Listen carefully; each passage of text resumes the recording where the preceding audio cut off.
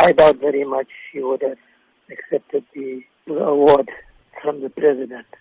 Very sad to say this, but it's a fact. I think many South Africans would agree with me on that. You can quote me exactly what I said. She's too much a woman of great integrity. She was a people's woman. She spent her entire life working for the underdog. And I think our president is not the right person to be giving her the award. And she wouldn't have accepted it because he has besmirched his own character and his own personality. And he's driven this country into the ground. She would have waited until the next president came along, and if they still thought that she deserved the award, she would have accepted the award, depending, of course, in the hope that a reasonable person would be our next president.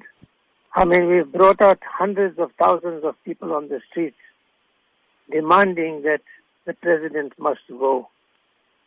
I mean, that is going to force this president to resign sooner or later, or to leave the scene of the crime that he has committed against our people.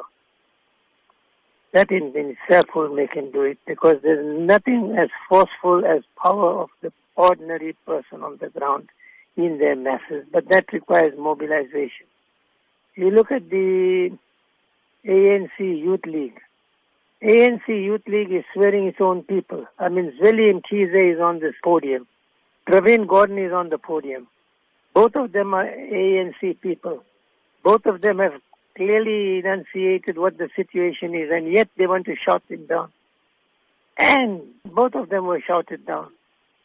So the ANC, that's the saddest part of it all.